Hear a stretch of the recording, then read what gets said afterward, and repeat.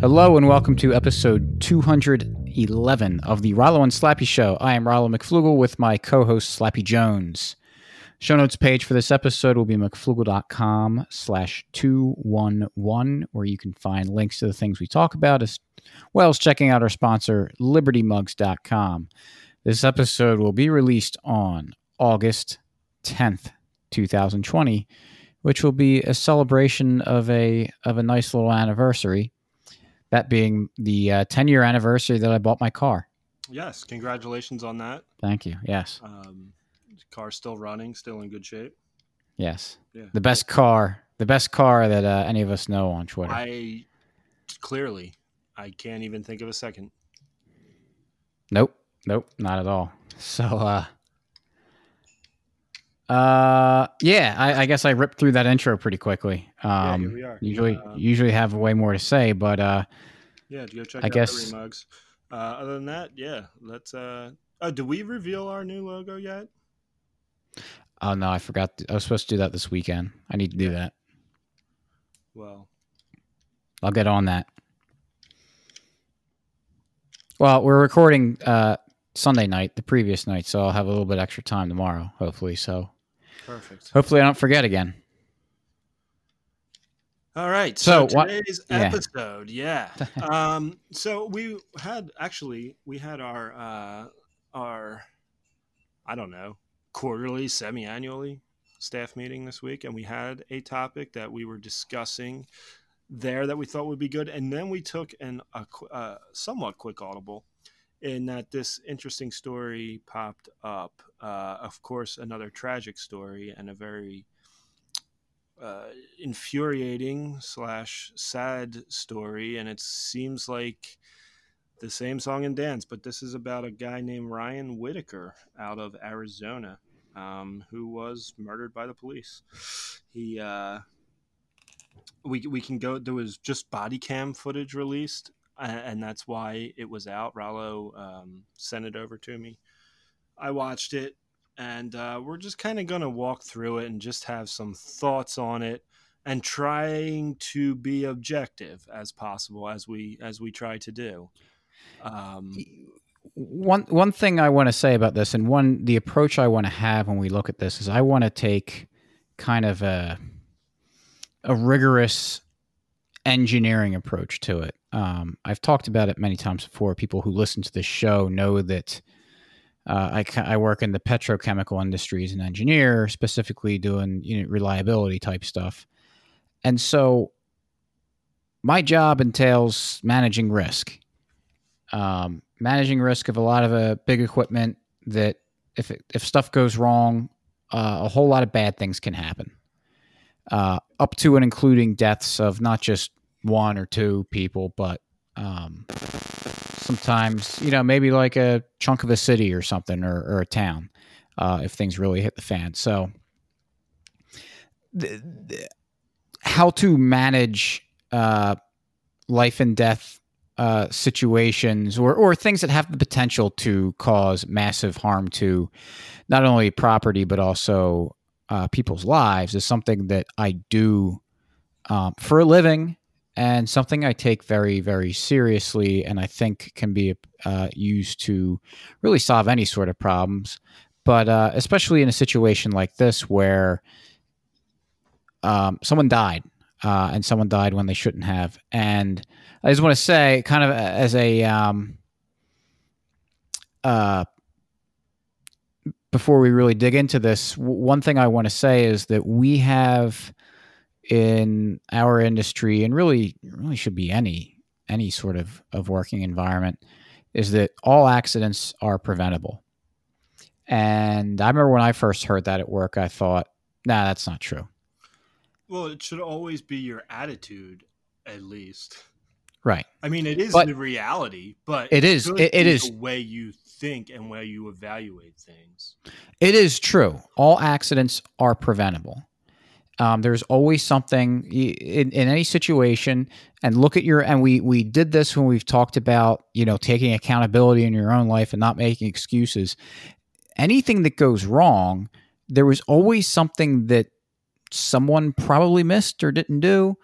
And it's not because they're a bad person or stupid or a jerk or whatever. It's we all make mistakes, but you have to, when something goes wrong, an accident happens or mistakes are made, if you want to make sure they don't happen again, you need to go back and review it and figure out the things that went wrong, the things that you could have done to prevent something from happening. And there's probably something there. Now, it may not be easy, may not be an easy solution. It may not have been something that you would have been expecting, but I pretty much can guarantee that there was something, an intervention could have been made at some point that would have prevented this problem. And in my industry, we do a lot of case studies across the industry. We just don't look at our own plants and companies. We try to learn from other people's mistakes, and there's all sorts of case studies. You can look into this stuff, and there's always things that went wrong. Just look at the explosion in Beirut that just happened. I guarantee you there are, a multitude, the planets aligned in the worst possible way, and that's what led to that fire and explosion. It's not one thing happened that caused all those problems. There are many, many things that went wrong, many things that weren't caught, and all those things led to that event of a major explosion and big loss of life. And even though that this is dealing with, a number of humans interacting with each other, the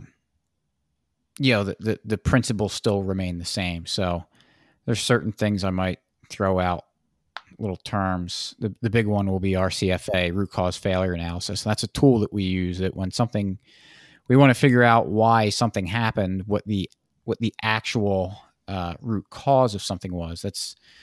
It's an exercise that you do where you gather all the stakeholders together and just try to gather all the facts and ask a bunch of questions. Mostly you're just asking why. Something happened. Why did that happen? You answer it and you ask why, and you ask why, and you ask why. And until the answer is because the sun rises in the east, then you can keep asking why. And if you do it correctly, and it's really not that difficult of an exercise to do, you'd be amazed with how well it works to figuring it out. Now the step after that is coming up with corrective actions, which following through on them might be a difficult thing. But one of the things you have to do in a root cause assessment is gather all your stakeholders, like I said, and you really need to have everyone on the same page. You really need to, and it's difficult. Even in an environment where, we're all working for the same company and you all want a good outcome, it's human nature. We don't like to be blamed for stuff. We don't like to feel like we're being blamed for things. And so whenever I would run one of these investigations, I would give the boilerplate speech in the beginning and say, hey, we're not looking to assign blame. We're looking to find the cause. And so, please don't feel like you're being attacked, and do not attack anyone else. Because people, especially if it's something that happened in their department, people are going to kind of be hesitant to take responsibility or bring out information that might make them look bad or something. Right. But the real important thing is to say, and we all do this in our lives and in our jobs, to say, hey, look, what happened. We're going to assume that no one had bad intentions here, and a genuine mistake was made. So let's try to work this out so that we don't make the same mistake again. And so tying it back into this Ryan Whitaker tragedy, if you want to call it that. I do want to take a tragic event. I mean, I think it's a tragedy. I do want to take the stance that or make the assumption that the police aren't bad guys here. Because if we say that the police are bad guys, just like if I'm at work and I say, oh, operations are stupid and lazy and they just didn't care about this, well, what does that do for me trying to find the root cause of the problem? It creates a a major prejudice that's going to really steer the direction of the questions that I'm asking and how I'm going to investigate. So, this is our little root cause here is not going to be a complete. It's not going to be perfect by any stretch, and it's not going to be fully done. But the exercise, the exercise requires that we don't assume bad intentions. And I think that's important. It's because I know I saw a lot of libertarians commenting on it, and I know my initial response was, "Wow, these cops they just killed this guy, and bad." But and it is bad. That's the big thing. Let's talk about that. So let's start with the beginning, right? When you first saw the video, kind of explain it briefly, and what did you think? Sure. So it's body cam. Yeah, first time you saw it. Body cam footage of two cops that show up at an apartment complex. They knock on the door, say police. They kind of stand off on the side of the door. I believe at least one of them trains his gun on the door. Guy opens the door without a shirt on, steps out. His hand looks like he's holding something that, you don't have to look at it too much to know that it's a gun. But he never raises the gun, kind of keeps it behind him. I think the police say drop the gun, or they start shouting at him. Hands or something. Yeah, the guy immediately, I believe he drops the gun and drops to his knees, puts his hands up, and then the cop on his left side, I think, of the guy, on Whitaker's left, open fires and shoots him. I think because he couldn't see what his right hand was holding the gun. I guess he couldn't see back there, and he decided that was reason enough. That's what that was enough for him to open fire. He's prone on the ground. You can hear yelling from the girlfriend. She comes out screaming, and then the cops kind of find out what was going on. It was a noise complaint, and she said, asking her if they were fighting, and she says, "No, we're playing a video game and making salsa." And so we might have been yelling a little bit just from excitement from the video game, but his daughter had graduated that day, and they were when I first saw it. So when you sent it to me in a text, I wasn't on Twitter that day, like I wasn't browsing around. So I got it in a text. Was it yesterday when you sent it? I don't know. I think so. Yeah. Yeah, maybe. I don't know, but I could got have. it. Yeah. I clicked it and I thought, oh no, here we go. Here's because what's coming. But I wasn't sure, what was going to happen. And so you click it and you watch it. And when I first saw it, you see a door open, a guy walk out with a hand in the air, and then he gets shot. And I'm like, wow, that is shocking even to me. They didn't even do any, they didn't even talk to him. It was just open the door, assassination.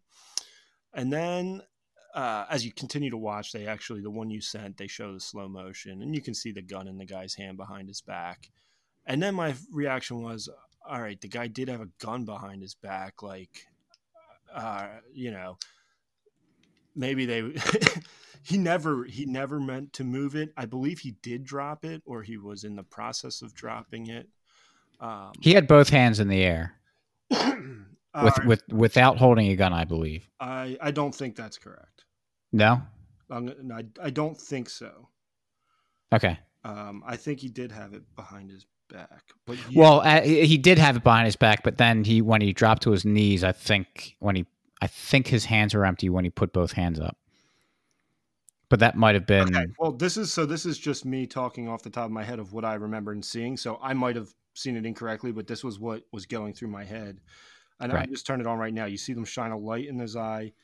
It is really hard to tell. So I just watched it. It's real quick. They shine a light right in his face.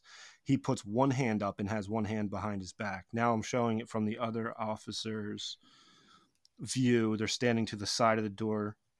The door opens, the light shines right on his face, and this officer here they didn't even give him time to put his other hand in the air. I mean, Okay. I'm watching the slow motion. He has the gun behind his back. Left hand goes up, he goes down to his knee, and now he's shot. I mean, that's hard to watch. Oh man. Yeah, wow. He holy. So kind of speechless. Um he did not have two hands in the air because he didn't even have time to get the other hand in the air. As soon as that cop saw a gun, he shot. The other cop didn't shoot any bullets at all. It was only one cop who did the shooting. Um wow. Uh yeah, so then the girlfriend all right. So anyway, I went man, that's like it's really a shame. I found an article about this that I was reading earlier today, and of course the cops did their line. They said their magic words. They said I feared for my life. Um Interesting. There was the guy didn't do anything threatening. Well, He did have a gun behind his back. let's play devil's advocate.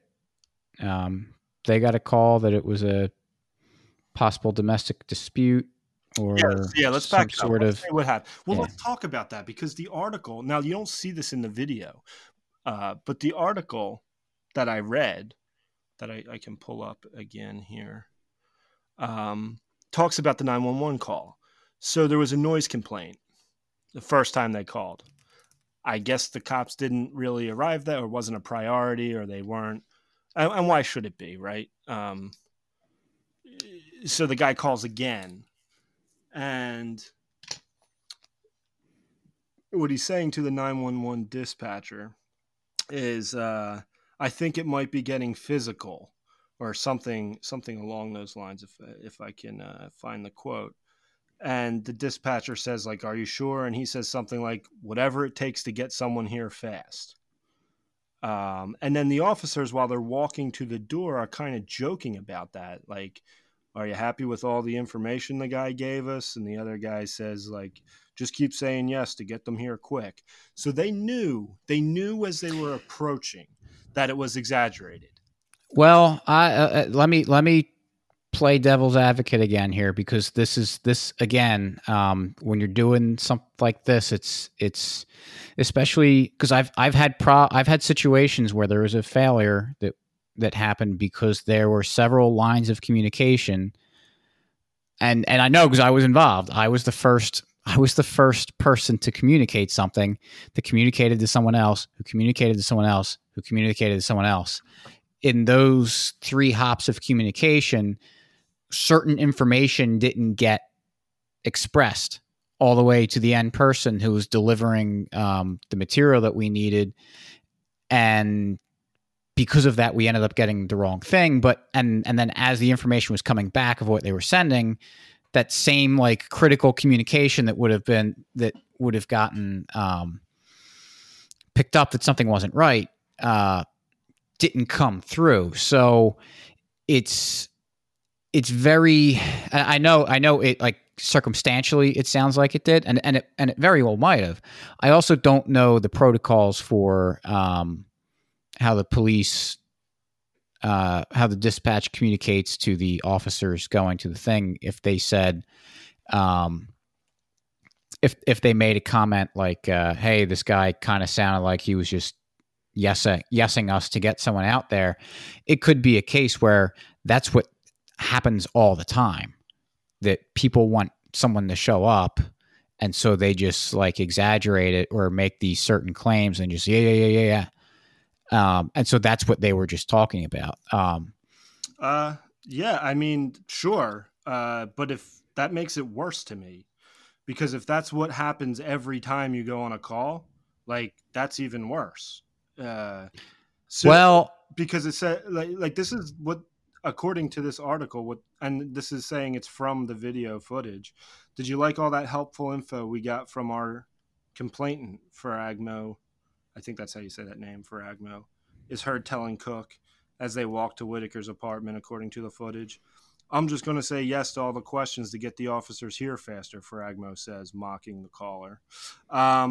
I mean, again, remember, this is, and again, I'm gonna say this because this hits home for me. I'm not trying to defend the police here or try to get them off on this, but I know from reading news articles about events that happen where I work, either the person writing it has a bone to pick with us, or they're just ignorant about the stuff that goes on and they get basic facts wrong. And so it could be. Well, this is testable. It says it was all. They're quoting from the video. It's not reported. It's not allegedly said. It's not written in the police report. It's a quote from the video. So as they're walking to the apartment, apparently that was the conversation they were having, according to this article. All right, but even still, but I'm going to say this too. The greater point I was going to make is that I don't know, and this is important for this little point here. I don't know if I don't think that the cops ever. I don't have much experience calling the police, but I don't think that you talk to the cops that are responding. You talk to the dispatch. When you call the police, you talk to the dispatch. The dispatch, I assume the dispatch talks to the cops. Right.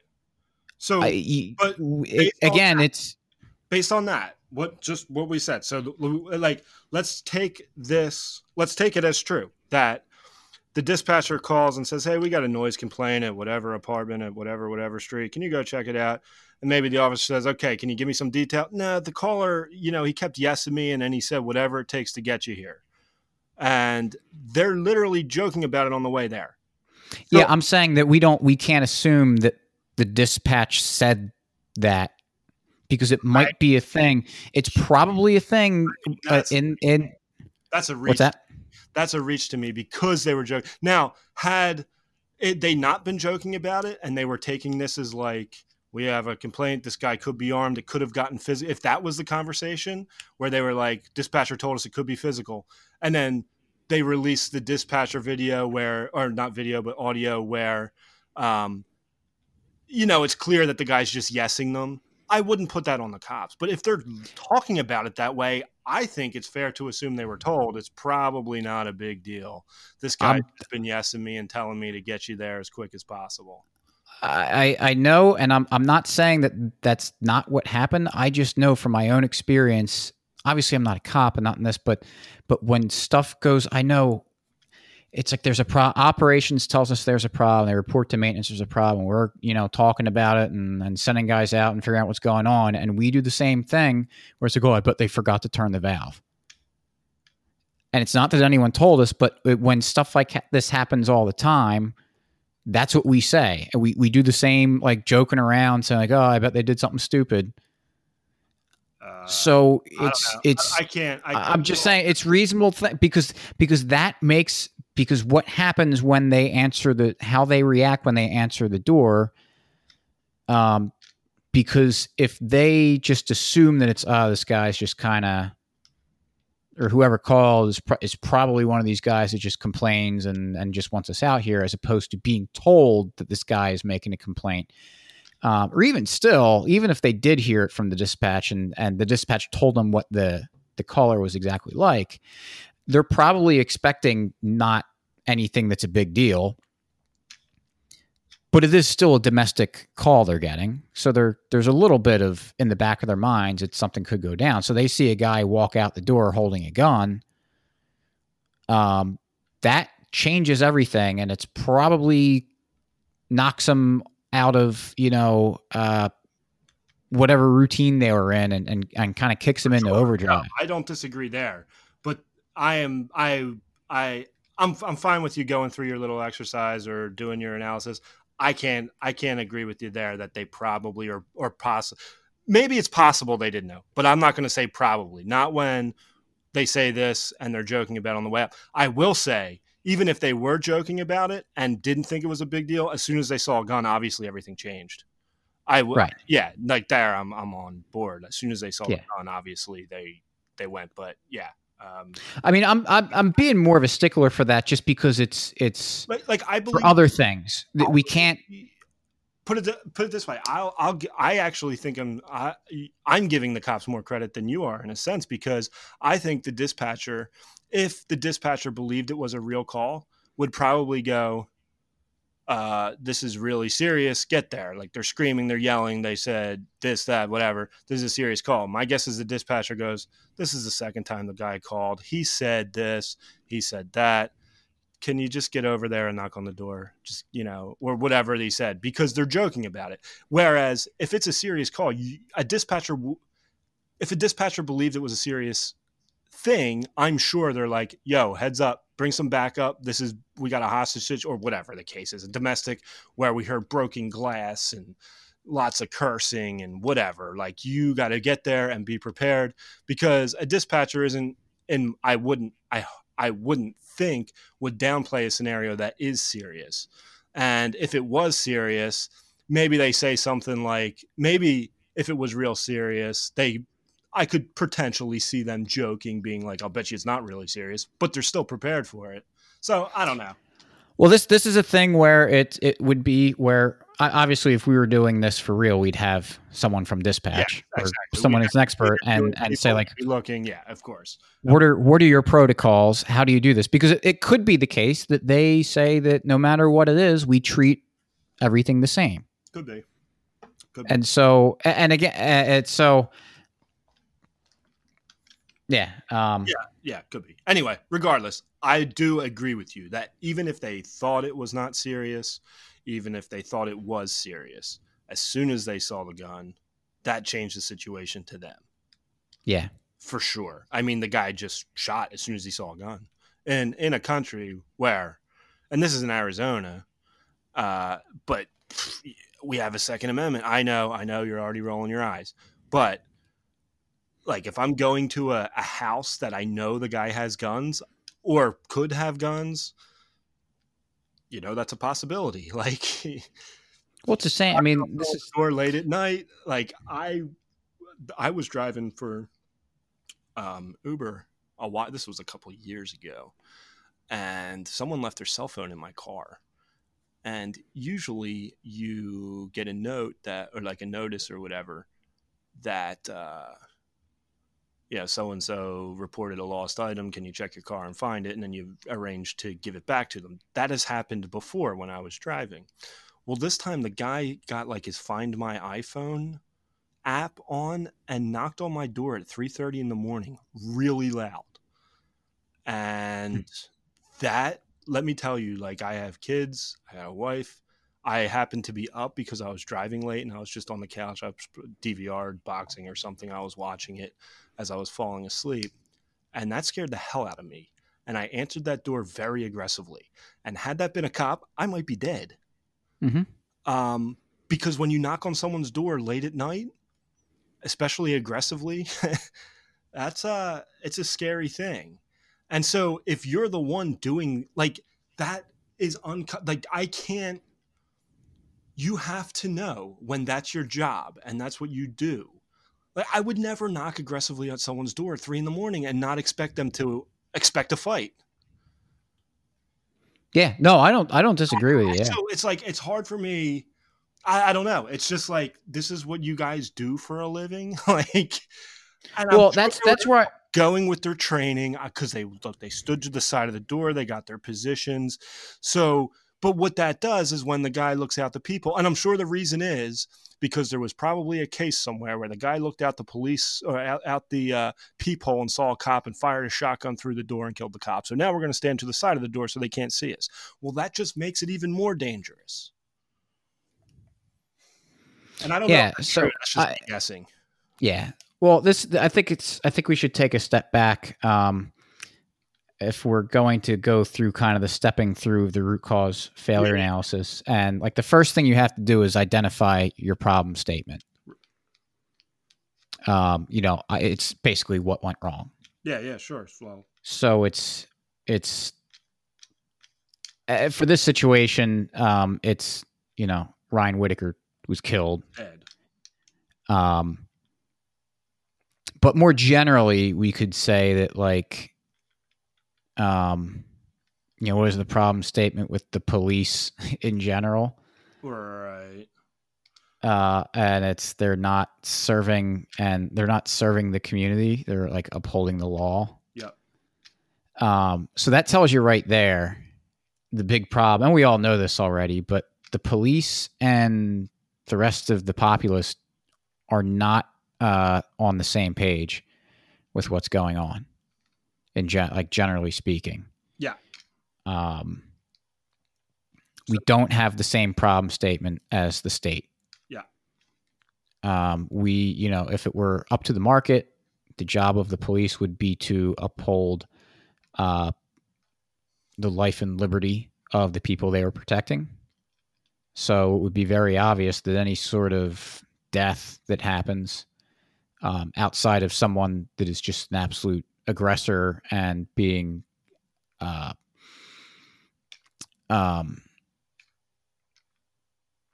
lethally violent, killing him would probably, obviously you don't want anyone dead, even bad guys necessarily, but if there is a problem that is someone being lethally violent, aggressively lethally violent, then neutralizing him would be a good outcome, up to including killing him. So you could have a situation where a death happens and it is a good outcome. Yeah. But generally speaking, someone who's not an aggressor, someone who's not committing a crime, it has to be the case that something goes wrong.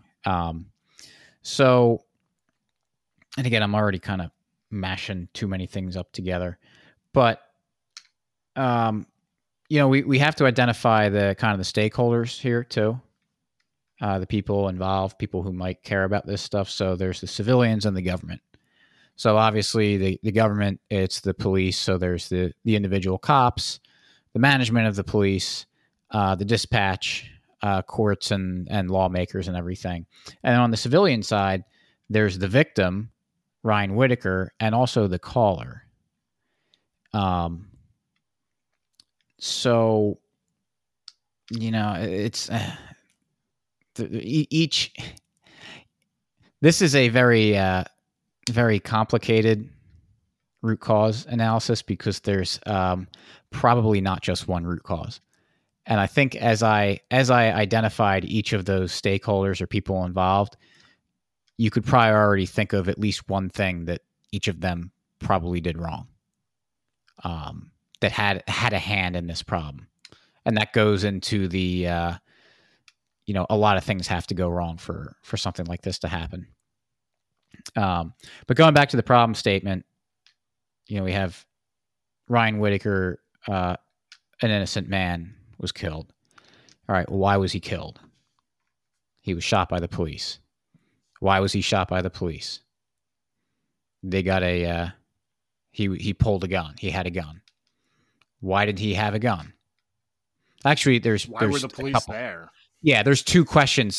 You actually have to map this out, and there's different things have different answers. So I'm just kind of going through this as a quick exercise, just to try to get people's minds running on how this works. But let's which, man, both of them are pretty juicy branches to go on. Yeah, why was he holding a gun, and why were they called? Why were they called? What's the history? Yeah, there's a lot. It's a difficult one. So let's put it this way: by the end of this episode, we're not going to be like, there it is. It's just. Well, I mean, we do understand the ultimate. Yeah, ultimately, yes, of course. It's because it's socialism. Yes. I mean, we've between us and many others in our space have done some rigorous investigations of these things, and it's because the customer ultimately isn't getting served. But I actually think that's actually, maybe I'll do this on the side over the next week or so if I have time, and just trying to draw this tree out, this root cause tree out, to kind of show it. And maybe it might actually, I said there are a lot of root causes. There's probably more correctly to say there's probably a lot more immediate causes. But those immediate causes, now I don't probably know, go to the same root cause. I was going to say, I don't know your terminology or what you mean by root cause, but I would think there is one root cause, and then there's plenty of other things that have happened along the way in this that, decisions that were ultimately responsible, I guess, but there is one really strong root cause which you already mentioned being socialism. Right. Because if, you know, there are a lot of things that happen. There are a lot of things that went. Ultimately, one person pulled a trigger. Yeah. Well, the trigger pulling would be the immediate cause. Yeah. And that's one of the things when you're doing one of these things, you have to make sure that you don't confuse the immediate cause with the root cause. Because there's what? Okay, well, why did he pull the trigger? Right. Why was he there? Right. Right. But Right. let's maybe let's talk about why Whitaker had a gun. So I think that's an important thing to talk about. Sure. And I think it's going to deliver us to this kind of same root cause we were just kind of talking about. So you want to talk about what was happening kind of before? Yeah, sure. So this is from that the article I was reading. Um, this happened. This took place on May 21st of 2020. So a few months back. In this article, it says, Ryan Whitaker had heard a stranger knock on his. I'll gotta read this town. Awataki apartment door in the middle of the night earlier in May. So when he heard a similar knock on a Thursday after 10 p.m. later that same week, he answered the door holding his 9mm gun. There was also another knock he had late at the door, earlier than that. That it talks about in this article somewhere, where a neighbor was knocking on the door because she was having problems with her boyfriend or husband. It was domestic abuse and she needed help. So he got these knocks recently and, didn't know what was going on. So when he got another knock after 10 o'clock, and I don't know if you can see if there's a peephole on the door or not. I didn't notice it. I don't know. In the video, do you hear the police saying it's the police? Yeah, they do. But he had knocks before. Right. No, it's. I mean, I can knock on someone's door and say police. Exactly. Especially if they're not standing in front of the door. And like I said, there's probably, like, if we had a police officer, you would probably say the reason we don't do that is because of this, this, this, and this. And it makes, like, okay, I can see why you wouldn't do that. But it causes problems. So he opens the door. He had the gun down. He didn't open the door with the gun pointed at anyone. They shine a bright light right in his face. I'm sure we've all had that light shined in our face somewhere. You can't see; it blinds you.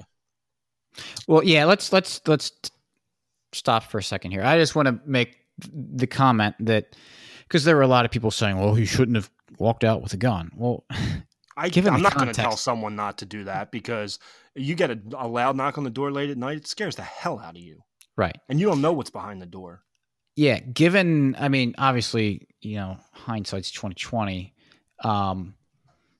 Well, do you think if he knew that it was the police, do you think he would have walked out with a gun?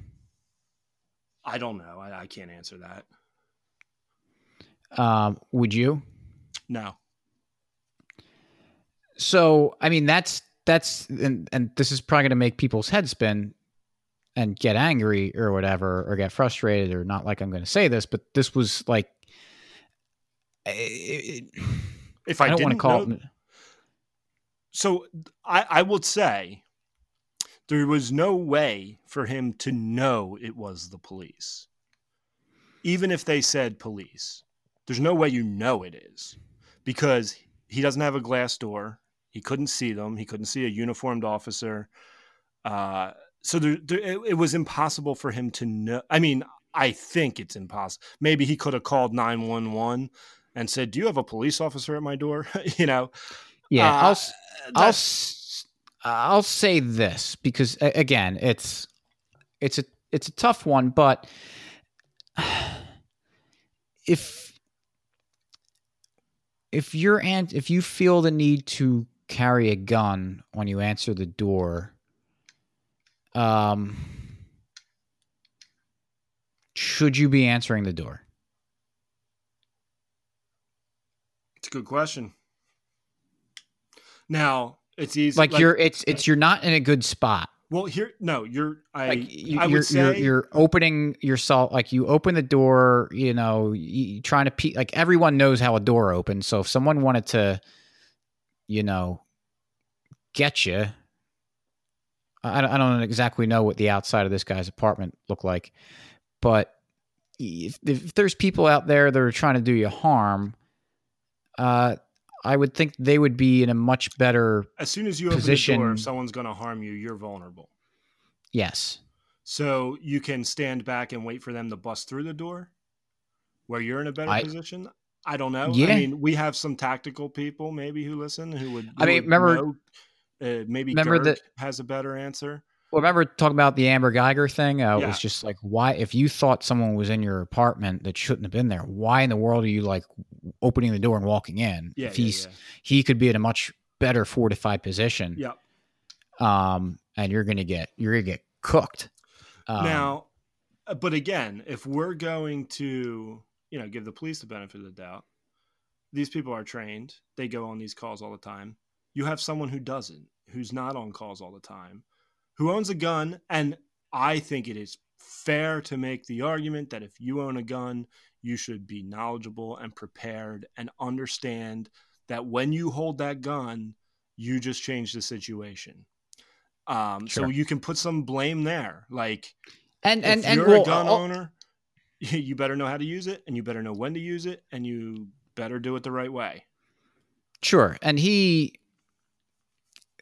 and we mentioned this before, but to make sure that people understand that we're acknowledging, it wasn't like he's flashing and waving the gun and pointing the gun around. He had it behind his back for, there's no reason to believe that he was an irresponsible gun owner in the sense that he doesn't know how to hold it. But like you said, when you introduce a gun into the equation, it changes it drastically. Changes the situation drastically. And it's like what we talk about on other recent episodes when it comes to violence and escalating violence, is that when you introduce that escalation factor, I'll speak generally here, but it puts the other person, even if the other person's in the wrong and an aggressor, when you escalate, it puts them in a situation where they feel like they have to defend themselves against your escalation. Mm-hmm. Now, I think, there might be people arguing like the gun wasn't pointed, it wasn't drawn, he didn't, fair. But again, and here's obviously, we're not saying that like, oh, well, because he brought out a gun, he deserves to die. Of course not. But we're saying this is the reality of the world. Well, here's we can't fight against human nature and this stuff. Like, if I'm walking into a tiger cage and the tiger attacks me, no one says, well, that tiger, he's really a bad guy. Because that's what tigers do, potentially. Even if you walk through the tiger's cage every day and he doesn't, one day it's a wild animal and he snaps. And when you said, if I knew it was the police, would I have a gun? The answer is no, because I know what they are capable of doing. Yeah, exactly. And I'm not going to walk across the tiger cage with a raw steak in my hand, because it's not a good idea. Like, you're asking, no, I don't mean that. But you're putting yourself in real danger by having a gun when a cop is around. And we can argue all day that it's okay, that there's a Second Amendment, that you have a right to defend yourself. Totally agree 100%. But this is the reality of our situation. Right, because how many people do we see are dead because the police, quote, feared for their lives, unquote. Yes. Which they said in this case, by the way. Yeah. And so you can be right and, pat yourself on the back for it, but you're going to be patting yourself on the back in a cedar box. Yeah. Like, again, this is the reality of the world that we live in. It's not perfect. It's not this little theoretical game that everyone operates in these, libertarian rule sets and with perfection. We're dealing with praxeology and human action and everything that comes with that. So it's principles are good and it helps us understand and make sense of things, but your principles only get you so far when you're in the real world. Yeah. Again, not saying don't have principles, but no, we're talking about a very specific situation, and this is something that could happen to any one of us. I mean, right. We know the Duncan Lamb story. We know a lot of people put things out there, and we know that the cops really like. I am not a harmful person, in my opinion. I haven't hurt anyone. I know we talk about this stuff. I know someone could get it. I know someone could send someone to my house because we're anarchists. So you, even if it's a small chance that it ever happens, you should be prepared for it and understand what they're capable of. Right. I mean, that's the reality. It's like anything else. It's, it's like what we were talking after last week, after the episode, and we were talking about COVID stuff and wearing masks and everything. And I was, frustrated about everything that's going on. And I made the comment, like, if someone gets in my face, like, I want to, like, get right in their face and say, what are you going to do about it? Yeah. And you said, well,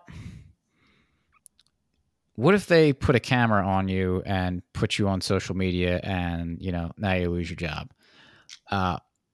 Yeah. Would I have been right to push back? Yes. Would I have been happy that right. with everything that went down? No. So yeah, it's we know these things can happen, and it's good to kind of run through them in your head and know how you would respond. So with COVID and the masks, someone giving you a hard time about not wearing a mask or something, it's good to have a plan on what to do. And that plan is probably to just ignore them and walk away.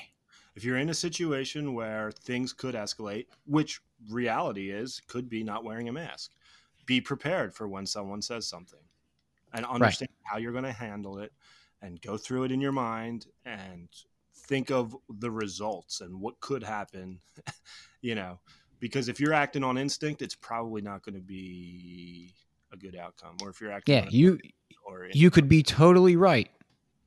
Right. You could be totally justified, wrong, quote wrong, and still have a very, very bad outcome. Right.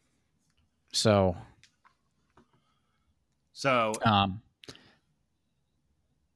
yeah, we were talking about him having a gun, answering the door. I mean that's not like the egregious thing. It's something I think it's worth talking about. Yeah, I do. Yeah, I totally agree. But I think the other sticking on the kind of jumping a little bit, going back to why were the police called? Yeah, because someone called up. So we're already talking about it, but yeah, not that we need to remind our listeners, but please don't call the police unless it's absolutely necessary. My thing is, like, if you don't like the smell of weed and your neighbor's smoking weed, just knock on the door and politely tell them. Like, yeah, I think the only complaint, yeah, I mean, the noise complaint could be tough because if you do think it's a domestic and there's violence, yeah, I mean, it's a risk. It's you got to assess the risk, and for me, it's like I think you're probably justified in calling the police if you feel very strongly that you need muscle. Yeah, if there is a violent, dangerous situation, yeah, for sure, absolutely. I mean, who else can you call? Right. And and people say, whoa, the police might end up shooting you. It's like, yes, okay, right. They might, but there's probably a greater chance of whoever I'm calling the police on want to shoot me too. So I'll take the risk of getting shot by the police over the risk of getting shot by whoever I'm calling the police on. Superhero. Right.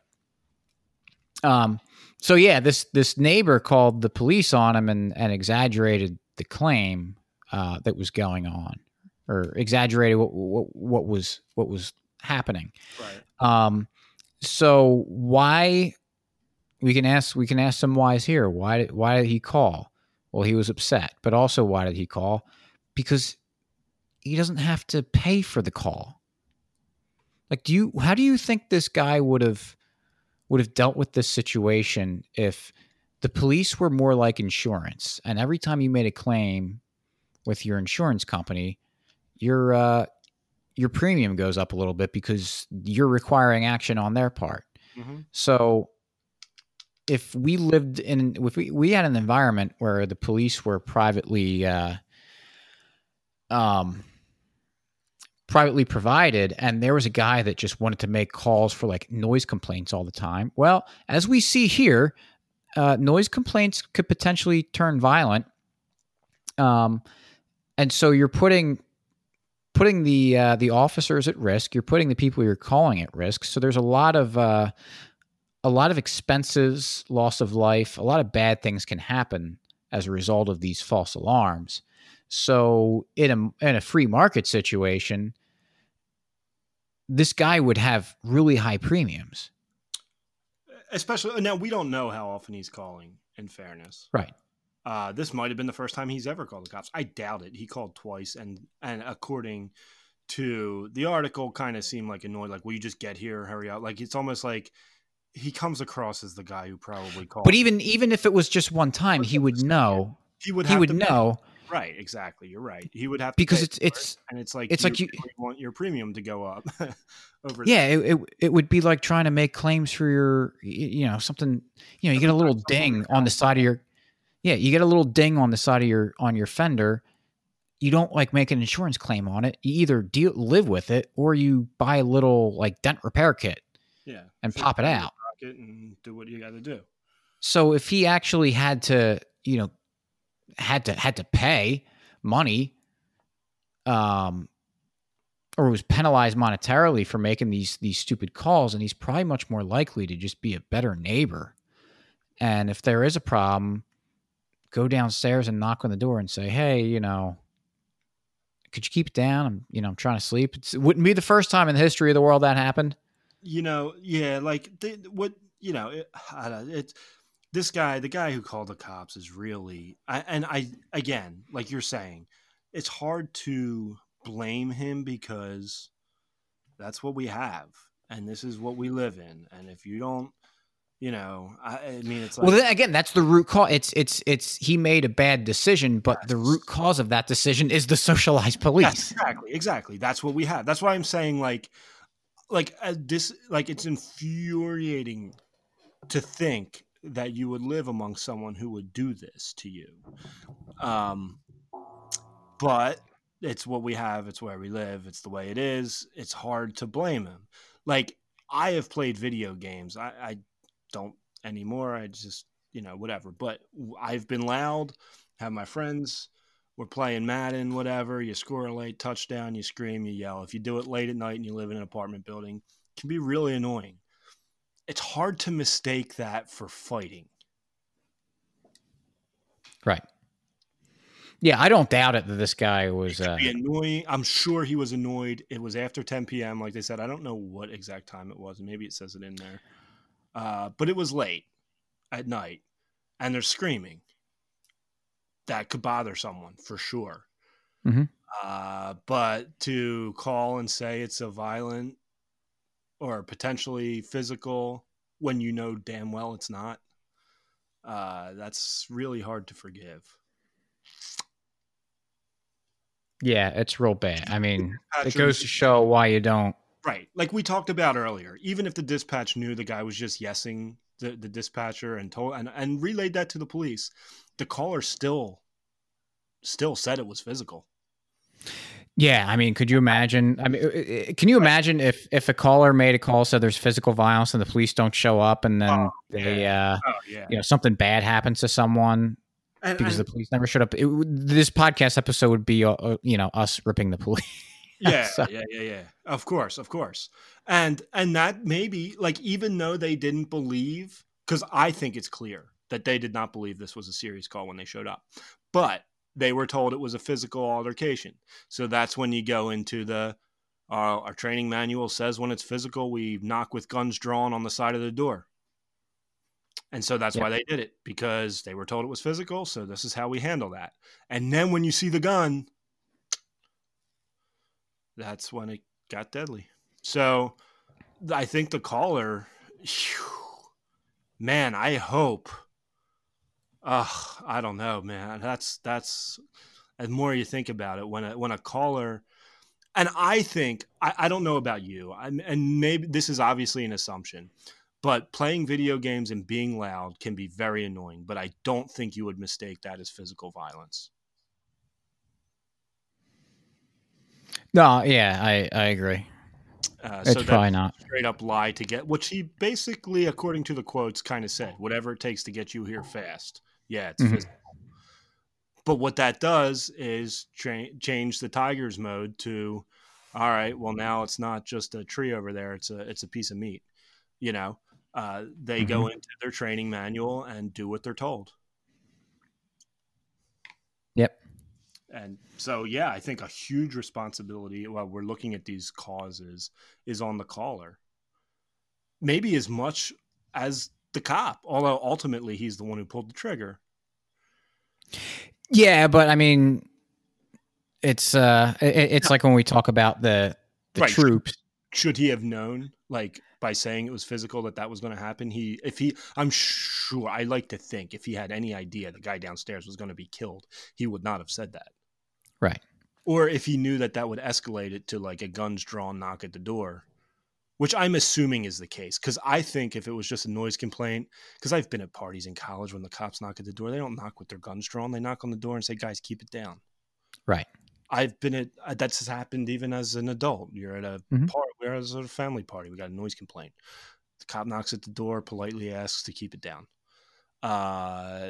So maybe that's the case. I don't know it to be the case, not being that I'm not a cop.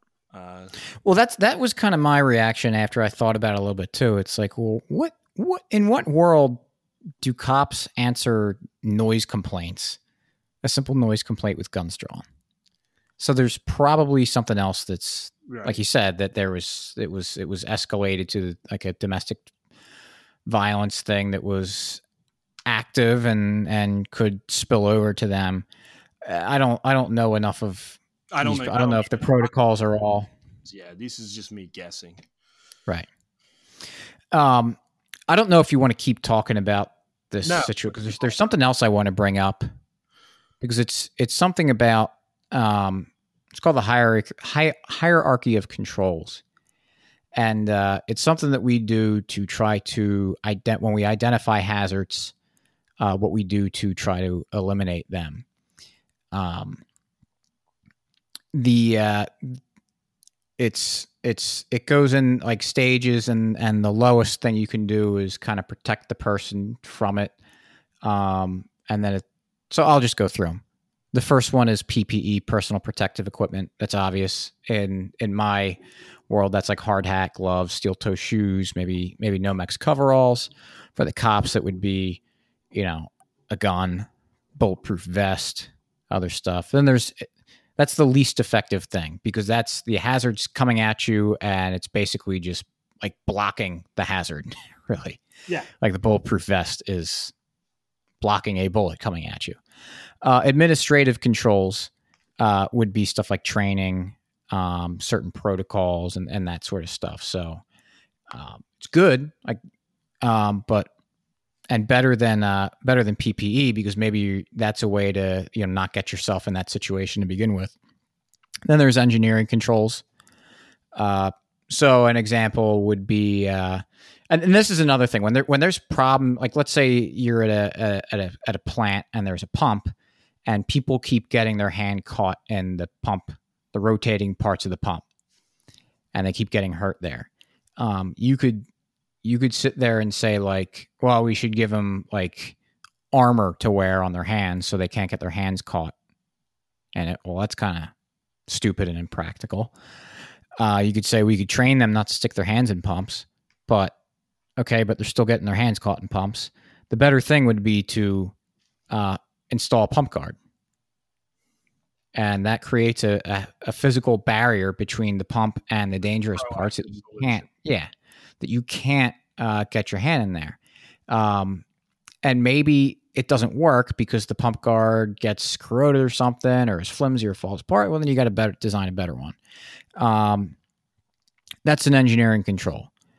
Substitution would replace the hazard. So maybe if it's a real bad problem with that pump, you figure pump's a bad example because, or maybe you change the kind of pump that you use, so that there's fewer rotating parts that are that can cause damage to a person. And then finally, elimination. Getting rid of the really pumps a really bad example for going through that kind of stuff. But elimination, maybe there's a head knocker somewhere, okay, and you just remove it. You rerun. There's a low pipe that people bang their head into. So what you do is you reroute the pipe so it you can't hit your head on it anymore. It's too high for a person to hit their head. So these are the kind of things that when you're looking at these. Looking at cases like this, and everyone always just says, not everyone, but a lot of people, you hear them say, oh, just train them better. Just train them better. Better training. Okay, I was going to get to that, actually. That was something I wrote down to talk to, but continue. Because there's 5 levels of effectiveness, and training is 4th out of 5 on that. So that's just clearly not a good... just on the face of it. I mean, sometimes training is the best thing to do for certain things, but I mean, that's just by looking at this chart, this figure, you should be like, oh, maybe we need to look at other stuff. Also because the training that they've been doing hasn't been working. Well, that's where I wanted to go with it, is like, because you're doing this analysis, this is in engineering. This happens at every chemical plant everywhere, all over the country, I'm sure, where they look at and it happens at every business at some level, especially anything that's dangerous, right? So obviously the police have someone going through all the time. They probably have national organizations, local organizations looking at every time something goes wrong and how could it have been better. And this is what we're going to do in the future to prevent that. I know they do that. They would be crazy not to. That's why we have the same set standard of rules all over the country. I feared for my life. I shot them because they go through these things and they say, okay, well, and the courts decide, and, if you fear for your life, it's okay to shoot. And most people would agree with that. If you're really in fear for your life, you can defend yourself. Of course, it gets used, I think, a little more liberally than they actually fear for their life. But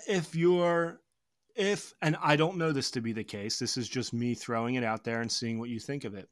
If you're looking at this situation, as we talked about earlier, from how do we best protect the community and serve the public versus how do we do our job and get home safe? And what's the best way for us to do our job and get home safe? Well, maybe that's not this is not what I think that they think. But if you look at this situation, they served the knocked, and the guy had a gun. We did what we had to do. We did what we were trained to do. We were ready to do it because this is how we were trained. So it's like, if the problem was that, what am I trying to say? I don't know if you know where I'm going. Basically, if the mentality was how do we serve the public, you get a different conclusion than how do we do what we got to do and get home. Right.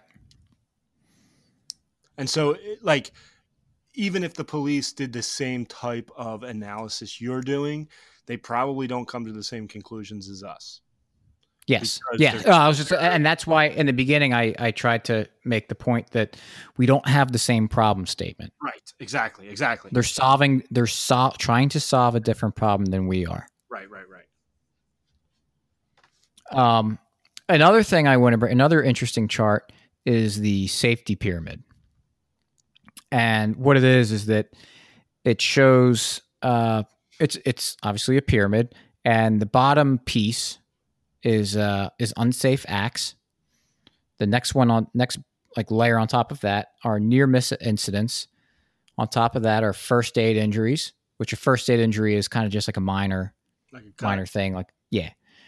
The block on top of that is a recordable injury, which is something. That's a term. Recordable injury is an OSHA term, but it just means a more serious injury. Normally comes with loss of work time. And then the last thing, the very top of the pyramid, is a fatality. So the idea of this safety pyramid is the more that you have each of these things going on, then the more likely you are to have the next thing happen. So if and it turns out that it's like a logarithmic thing, kind of. That if your place has a fatality, then you probably had around like 10 recordable injuries before that associated with this problem, and then 100 first aid injuries, 1,000 near misses, and like 10,000 unsafe acts. So it's really, when you're looking at something, if you're noticing, that's why in these industries we look at near misses and stuff and injuries and take them very seriously, because we know if we're getting a lot of near misses with something, then just the likelihood that it's going to be a little worse next time when someone's get hurt a little bit, we really want to nip that in the bud. So that's why we talk about the police all the time, where it's just like, well, the war on drugs is a great example of an unsafe act, because they're engaging with people that they really shouldn't have to, where they're likely to be put in a precarious situation. Right. And a near miss would be that the guy, has some drugs and tries to get away and, maybe flashes a gun or something. So it like we see, like, are you starting to see the pyramid get built for the drug war? Yep. And why there's so many deaths associated with it? Mm-hmm. So I bring this stuff, like, it's funny because these principles work. We wouldn't be using them in my industry if they didn't, because we're profit driven. We can use statistics, and we need to see these results. So there are people act like there are no like good ways to solve this stuff, and it's people problems, whatever. But every job out there, being a police officer is really fundamentally no different than any other. Well, no, I mean, yeah, I know what you mean. It operates on the same principles, right, of humans like interacting with each other and things that could go wrong. So all this stuff that I do in my job with, root cause analysis, failure modes and effects analysis, process hazard assessments, the safety pyramid, the hierarchy of controls, all of this stuff can be and should be applied to the policing. And you know what? Like you said, they might very well be doing this stuff, but they're solving the wrong problem. Right. And so that's why it's never going to work well. And that's the frustrating part. And so that's why, like, we'll never be able to, like, we do all this stuff, and I'll make the claim that I could show everyone what this root cause was, and I can get everyone in the room participating in this to agree with what that cause is if they did it with an open mind. But can you imagine trying to you sit down with, you got some civilians and you sit down with the police and you say the problem statement, and they're just going to not even be remotely close to the same page. Right. So again, that leads us to say, well, the problem, now you have to do another root cause assessment and say, well, why are we not on the same page? And I think that will also lead you to, it's because we have socialized police. Right. And then you could do the other, you could ask, well, why do we have socialized police? And it's because not everyone is using a tractor. The other root cause would be that we have an easy money system. Yeah. And we have such problems with that. So, these problems are very solvable if people decided to, kind of take an honest approach, but you have to be working towards the same goal. And like I said in the beginning, when I manage these exercises, the first thing I do is give the speech and say, hey, we're all on the same team here. We're all working together. We all want to solve the same problem. So let's act like it. Well, we know that the government's not on the same team, not trying to solve the same problems as we are. Right. And so until we deal with that, especially with like the George Floyd stuff and everything, people were, hopeful that there's going to be some good police reform, and maybe they might accidentally stumble upon some good stuff. But the problem's never going to get fixed until we address that root cause of using socialism. Mm-hmm. So that's why I hear people talk about police reform, and obviously I'll accept steps in the right direction. Yeah, exactly. That's where I was going to say right there. Yeah. But you're not going to get me to be like, oh wow, I'm really excited about this, because it doesn't get to the fail. root. It's all symptoms. Yeah. Symptom treating. Yep, exactly. So thank you for indulging me in my nerding out over what I do at work. Yeah, no, it's good. It's good. And it's good to think through things that way. And it's good to try to take a look at it from all sides. I think it's helpful. It's certainly helpful to me. So hopefully our listeners think so too. Yeah, and obviously we didn't run through this to completion or cover all the bases. I guess we talked a lot about the cops in the beginning, but it's important that if you even in our own little world, even if we're not trying to talk about, knowing that we're not going to be able to sit down at the table and talk to the police or the government or anything, but just to be able to understand.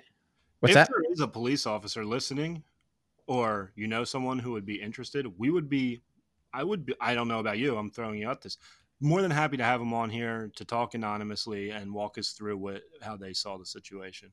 Mm-hmm. Sure. Because I think, like we said, you're looking at this as an engineer. I'm looking at this as a podcast co-host, trying to be as fair as possible. Right. But I'm not a cop, and I didn't answer the door with a gun. I don't know what was going through his head. There's a lot going on that we can't answer. So we can only look at the evidence we have and comment. Yeah, we're trying just to say what went wrong. Right. And a lot of stuff went wrong. And I think I think even a police officer could listen to this and probably be like, yeah, no, that did go wrong. I think we were fair in that regard. Yeah. And any one of those things that went wrong, if any one of those things didn't go wrong, this probably not everything has to go right. Yeah, it doesn't happen. If this guy doesn't just says, these people are annoying me, can you hurry up and get someone? And then the cop knocks on the door and says, hey, can you keep it down? We got a noise complaint. And then it's over and we don't know about it. Or if he doesn't answer the door with a gun, or, there's a lot of things. There's a lot of things. And of course, ultimately, the guy doesn't pull the trigger. And so, yeah. I think, like you're saying, there's a lot of things that went wrong that if one of them didn't happen, this situation probably doesn't happen. Right. So I'll try to remember to post those little charts, because I think they're helpful and useful to see. And not everyone might be able to, I Googled them, so I was able to look at it as I'm talking about them. But they are interesting. And the other thing is, I'll try to, it shouldn't take that long to just do a very rudimentary, probably do a 5 whys or something, which is just asking the question why. You have your problem statement and ask why. And it's called 5 whys because you're normally able to get a pretty good idea of what the root cause is after 5 why, after asking why 5 times for one chain. And there's all sorts of other things that you could do for root cause assessments, but that's kind of the simplest. It's the best bang for your buck. Even though this one's kind of complicated, I think it's not difficult per se to go through. So maybe I'll sketch that out early this week and post it somewhere. Yeah, be interesting. Yep. So I don't know if you had a free market success story, but I was just going to claim that the great private industry developing all these great tools are a free market success story. We didn't need people, a government telling us what to do and saying, "Oh, you need to develop all this stuff in order to run more safely." There's a massive profit incentive to figure all this stuff out as to be able to maximize profit, because in a chemical plant or refinery or any sort of production environment like this, or any business, equipment getting damaged or getting destroyed, having it fail, having your employees get hurt or killed is all very bad for business, and it's extremely expensive. You're replacing equipment. You've got downtime, so you're not producing. You're replacing people, and not only is that expensive in the sense that you might be paying their medical bills, or might be paying claims, and just the emotional toll of that stuff, because it doesn't feel good. Knock on wood, and I pray to God that I never have to deal with a fatality at work, and I never have, but I've been involved where some serious injuries have happened, and it doesn't feel good. So that's the other weird thing about how the police have their coping mechanisms. If I'll be generous and call it that, or they're just the reactions of when this stuff kind of goes down. It's really, I mean, it can be disgusting at sometimes. I know, and just another point to add, like, after they shot the guy and he's on the ground, they didn't, and I don't know, like, but they didn't see if he's okay. Well, that would be like the normal response from someone is, if you shot someone, especially someone that you realize immediately that you shouldn't have shot them, first thing you would do would be to panic call the ambulance and say like, "Hey, someone's shot here. He needs help." Or the police are trained in. You would think they. No, they are. They absolutely are trained in first aid and CPR. They've got guns, so they know how to deal with gunshot wounds. It's kind of sad and dehumanizing. And you see that all the time. In every single, I'm sure there's videos out there where they help, but not many. Yeah. And who knows? Maybe they have this little button that they press that calls an ambulance. That could be the case too. And I doubt it. To not go near the guy, but I mean, as a human, if you see a guy hurt and you're capable of helping, he's obviously not a threat at that point. And he actually did make a somewhat sarcastic, snide remark to the girlfriend who wanted to see if he's okay, and the quote was something like, "I don't think he's okay," or something. I think you can see he's not okay. Yeah, I mean, I didn't hear how he said it. That could be. It could have been very compassionate. Yeah, because it's how do you he probably knew that. Not okay. Yeah, he's dead. He's either dead or just about dead. I'll concede that one for sure. Yeah. We don't know the tone. We don't know how he said it.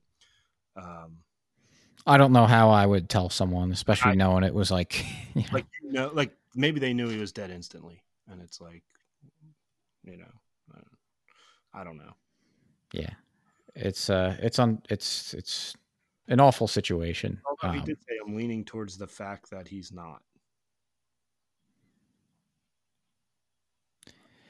Yeah, I mean, at that point, I think a little bit of time had passed. Yeah. So it was yeah, it's not good. It's not good, and that's why, obviously we're not, no one's. We're not going to have all police officers listen to this episode like, "Whoa, wow, this is how we can actually fix this." But I'm just trying to get people in the right mindset to just make the right arguments and have that little bit of push in the right direction towards this stuff. Because if we just sit there and say that the police are evil, police are bad, and that's why these people are dying, then we're never going to solve the problems, because that is not the reason why people are dying at the hands of cops. Most cops don't wake up in the morning saying, how I can't wait to shoot someone today. Yeah, they're putting all of them. They're put in bad situations. A lot of them, it's a job that no human should be able to can do. It's an impossible thing. So, and then they draw in the worst possible people often to do this job. So, what do you expect? I mean, the outcome is exactly what you should expect it's going to be. So if we just sit there and blame the cops and say, well, we just need better cops in there. Okay. Well, you're going to be repeating yourself over and over and over again because I mean, if I was a cop, I wouldn't be able to do the job. Like I wouldn't be able to do it. Like you could probably let a few things go here and there. And like overall, if you look at all the cops, yeah, he's a good cop. He let this go, but you're going to be in situations that are impossible. Yeah. And that's at the end. At the end of the day, I want cops treated the same way as I would be treated. Yeah. So how I would be looked at, how I would be held accountable in a court of law, the cop should be the same thing. Cops don't have, their badge does not give them magical powers or superpowers. What they did here, it should be, obviously I think that some of the context should be taken into account of what we were just talking about, how they're put in bad positions and everything, and that would lead to an actual like root cause and investigate why does this keep happening? And of course, government courts trying to solve their own problems when they don't have to because they have a captive audience to get paid. So it's never going to happen. But if we had a healthy system doing this, that's what would happen. Cop that made a bad decision and ultimately pulled the trigger and caused this guy to die, he would have to face probably not great consequences here. But it would lead to further investigations and figuring out, okay, well, why are we having these cops do this? There's something isn't right. But there's no incentive for the state to ever do that kind of thing. And so that's why it's going to keep happening until that problem is solved. Yeah. It's always socialism. This is the problem. But fortunately, Bitcoin fixes this. So I think we will have stack those sats. Yeah. Yeah. I think Bitcoin's going to appreciate in value so much and cause the dollar to deteriorate in value so much, and that no one's going to want to get paid in dollars anymore. So the government's going to keep trying to use dollars. They're going to hold on their fiat as long as possible, and they're going to lose people to who's going to want to get paid in dollars and you get paid in Bitcoin. Not me. I'm bullish on the future despite the troubles that we see right now. So, all right, I think we for the last time or whatever. We're about an hour 20 and change into this, so I guess we can wrap it up. I thought this was a pretty good discussion. I hope it, if you never thought about thinking things through this way, I hope that we kind of opened your mind, your eyes a little bit, and see this approach, and maybe it helps you think through this stuff and maybe even have a better or a more convincing argument when you're talking to other people. So if you have any questions about this or want me to dive into this stuff a little bit deeper, hit me up.